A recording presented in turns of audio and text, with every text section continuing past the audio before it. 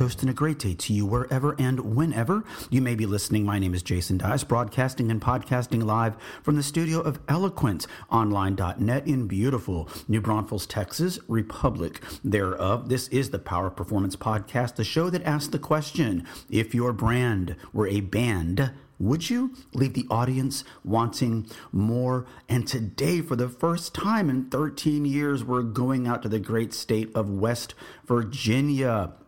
On LinkedIn, you'll find him as Robert Milam. He is the president of Whitesville State Bank in West Virginia, but he goes by Lee Milam, so I'll refer to him as Lee on this show. That's right, Robert Lee from Whitesville State Bank. I'll give the millennials a chance to go to their safe spaces, but I must tell you, in the long history of this show, Lee is one of the nicest, most earnest, forthcoming gentlemen I've ever spoken to on and off the air. And if you're thinking, well, he's the president of a bank, he has all these advantages, he started there in 1985 as a teller. Nobody gave him the presidency of the bank. He earned it. So it's a really interesting story. We've had a lot of CEOs on this show that started out as tellers. They always make great guests. So we're going out to the beautiful state of West Virginia, and we're going to do it all right after this.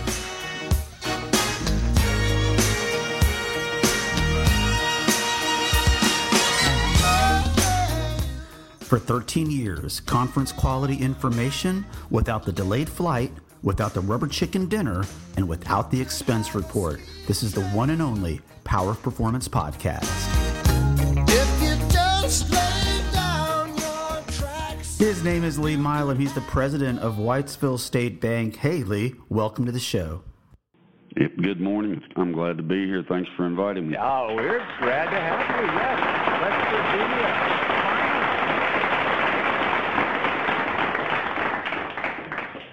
Well, of course, today you are the head honcho, the president of Whitesville State Bank. But I want to turn back the time machine just a little bit.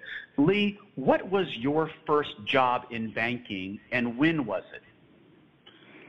1985, and it was I was in new accounts, and I worked on the teller line. Wow. I've found in 13 years of doing this show that CEOs who started out as tellers often have some of the best experiences in banking. It really prepares them to be a CEO, to working at what we all consider the entry level of banking, a teller. Has that helped you as a CEO? I think it's the key, actually. I mean, because in today's world, you have to have a pretty sound understanding of all the operations of the bank. And as technology's come along, you have to wear so many hats that, starting on the teller line is not only good for your attitude, but it's good for your education. I totally agree. Now, I've got to ask you, in 1985, what kind of cell phone did you have in your pocket? It was a Campbell soup can and a roll of string is what I had. Very good, yes. And it probably worked better than some of these VoIP phone systems that we have in 2023. Listen, you had a very interesting post on LinkedIn, that's how we got connected, about why people continue to use big national banks instead of small town banks, community banks, regional banking brands. And I thought it was a great question. And I wanted to ask you how we change this. But before we do that, I want you to listen to a phone call I recorded yesterday with my bank, a bank that I love, Frost Bank, here in, I'm in New Braunfels, Texas. They're headquartered in San Antonio, Texas. It goes about a minute, but this is a scenario that I set up, and I want you to listen to this because I think it helps answer that question. Good morning. Thank you for calling Frost Bank. This is Valerie. How can I help you? Hi, Valerie. I got a text from my wife, and she said that she saw a charge on our account that she didn't recognize. Is that something you could look at? Yes, sir. Do you have your account number? Hold on a second. Is it Valerie? Yes, sir. I'm so sorry. She just texted me back. It was actually on our Wells Fargo account, not our. Oh, okay. Gotcha. No worries. All right. Was there anything else I could help you with today, though? All right. Well, thank you for calling, Ross. You have a good. All right. You have a good day, sir. Bye-bye. Bye. Bye-bye. Okay, Lee, I can't make it any easier than that. Yeah. As the president of a bank, how would you feel if that had been one of your employees ignoring that softball opportunity? Well, I hear those type of recordings all the time that we have of our own employees with that monotone voice and just here to serve whatever needs you throw in front of them and nothing else. So the lack of the desire to sell or the drive to sell is the problem. I had an insurance agent for years. We both were about the same age. He was an Erie insurance agent, and we both started out nothing really. And he's turned his insurance agency into a major success. But the key to his success was I would tell people when I would refer them to him, I would say, you won't buy his insurance. He will sell it to you. Because the guy was like a dog on a bone. If you needed something or he knew you might have some other need, he would find it and drive you insane trying to sell it to you. So that's the key. We just don't ask, and if you don't ask, the answer is already no.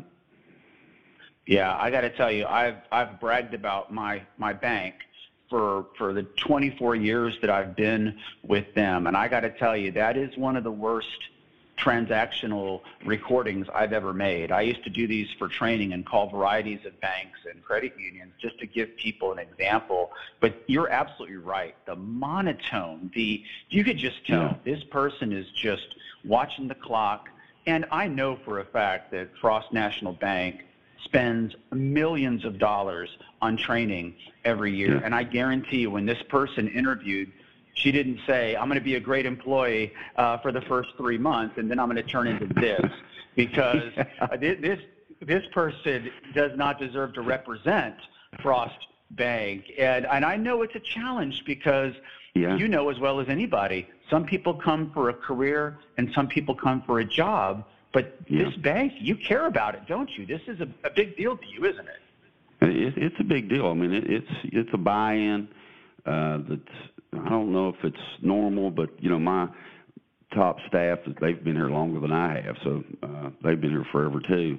But they're all bought in. They're dedicated, and they reach out. But to get that through your entire staff is tough to do. I mean, that phone call sounded like you called your ex-wife. That's what that sounded like. And I don't even have one. But that's what it sounds like. But it's hard to keep that motivation every day, too. You don't know, every day is not the same. People don't feel the same. Maybe something happened. So it's hard to judge someone's game by one session. But by and large, it's a very tough thing to get into your people's minds and keep it there. Yep, I would completely agree. And that's why it's called the power of performance, because think about a Broadway performer that has to do the same show every night, night after night. I'm sure there are times where they don't feel like it. But when that curtain opens, you've got to be on. And this young lady, Valerie, when the curtain opened up and the lights went on her, she was still backstage. She was still in her car. She was still at home. She was still in bed. She was still in a coma, apparently. And trust me, I don't think the people that look at all the free publicity we're giving Frost Bank on the podcast today. Let's get back to West Virginia. Tell us a little bit about Whitesville State Bank. How many employees? How many branches? Tell us about the great team you have there. We've got about 56 employees. We've got 5 locations, and we just opened a new location last year, so that was a challenge with the supply chain issues that were going on. But we've got almost all local people that work for us, even at the furthest location. We end up with a hillbilly working there for some reason or another. We just tend to hire off of Coal River, it seems like. But at the Bell branch, we've had some challenges finding employees and keeping employees like everybody else has. But almost everybody here went to Whitesville Junior High School. They're Flying Eagles. Absolutely. Hey, I was a Fighting Falcon, so that's pretty cool. Listen, today you went from the entry-level job as a teller to the top job as the president of the bank. if you could get every young banker in one room who wants to make it a career and one day sit behind your desk or one like it, what would your advice be to these young people? Drink heavily. No, my advice would be to try to master every job that you are given or that you ask for, and also if you have a customer that is given to you, let's say by someone higher up to take care of. When you take care of that customer, when you get done with them, make sure that you are their go-to guy. I have a lot of people that come through me for business, whatever service they need, and I send them to the person that they need to go to. But I rarely have an employee who takes that customer as their own. And if you do that, then it helps you to build a customer base. It helps you to be the go-to guy for customers as well as your employer. And it makes an impact over time when people that used to be the boss's customer are now your customer. I would completely agree.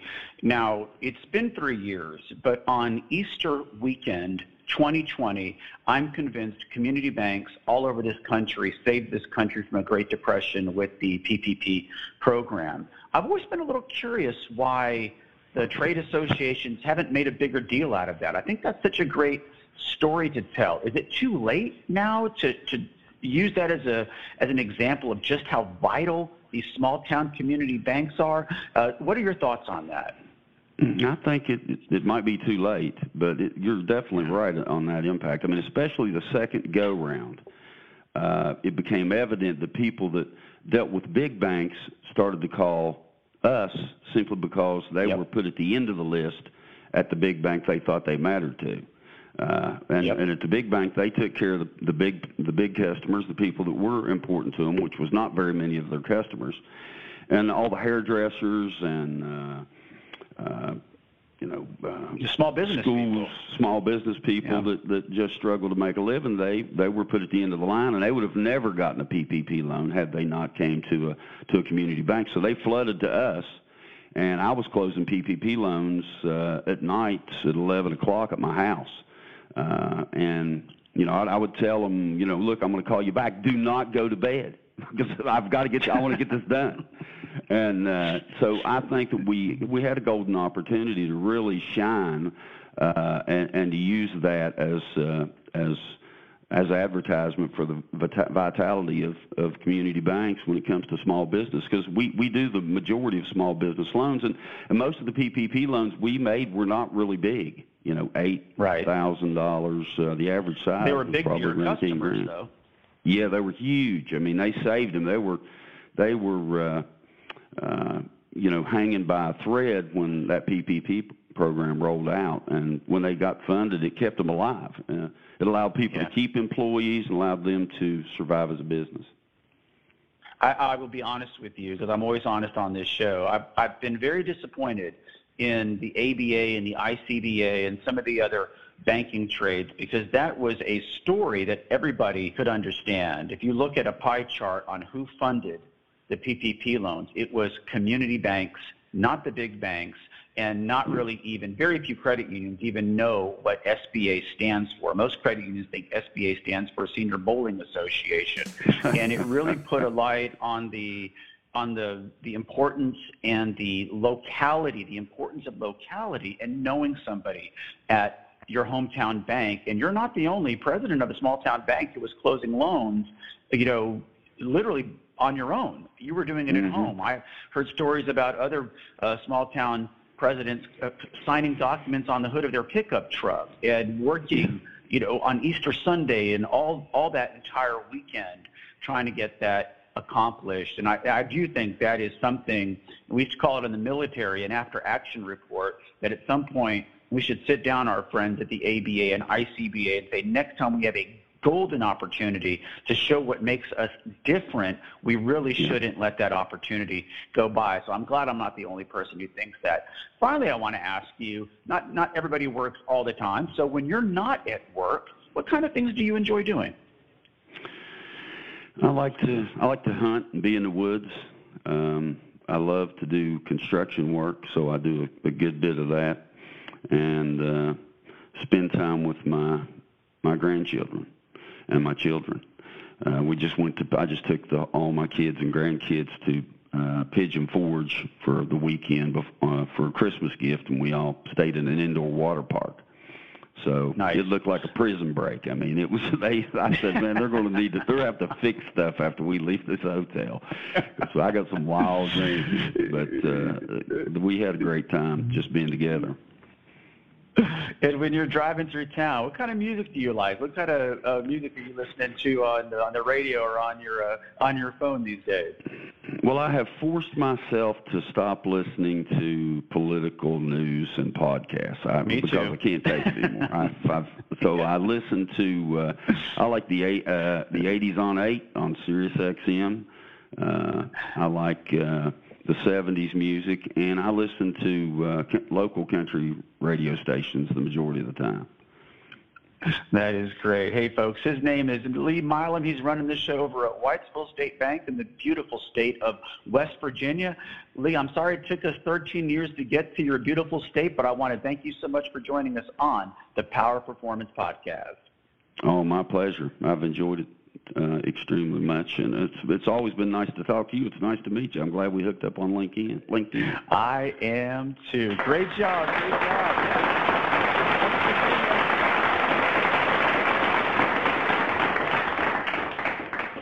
And thank you so much for listening to the Power Performance Podcast, the show that asks the question, if your brand were a band, would you leave the audience wanting more? It depends on your performers. And we heard a terrible performance today by a banker named Valerie. Hopefully that was a one-off, that today she is awake, that she's come out of her coma and is going to ask great questions like, wait a minute, what are you doing banking at Wells Fargo when you could have all of your accounts right here at Frost Bank? She didn't do that. She probably never does it. What are you going to do? It also helps to have a great conductor of your live performance, and they've got one out at Whitesville State Bank. Lee Milam, such a great guy to get to know, and I can't thank him enough. We have a show because people are willing to give up their valuable time to join us, and I never, ever take it for granted. Hey, West Virginia, like I said, I'm sorry it took us 13 years to get out to your lovely state, and I hope we're back really soon. Until next we speak, my name is Jason Dias, and I'll talk to you all next week. Take care. Almost heaven, West Virginia, Blue Ridge Mountains, Shenandoah River. Life is old there, older than the trees, younger than the mountains, growing like a breeze. Country roads, take me home to the place I belong, West Virginia, Mountain Mama, take me home, country roads, all my memories gather round her, miner's lady, stranger to blue water, dark and dusty, painted on the sky, misty taste of moonshine, teardrop in my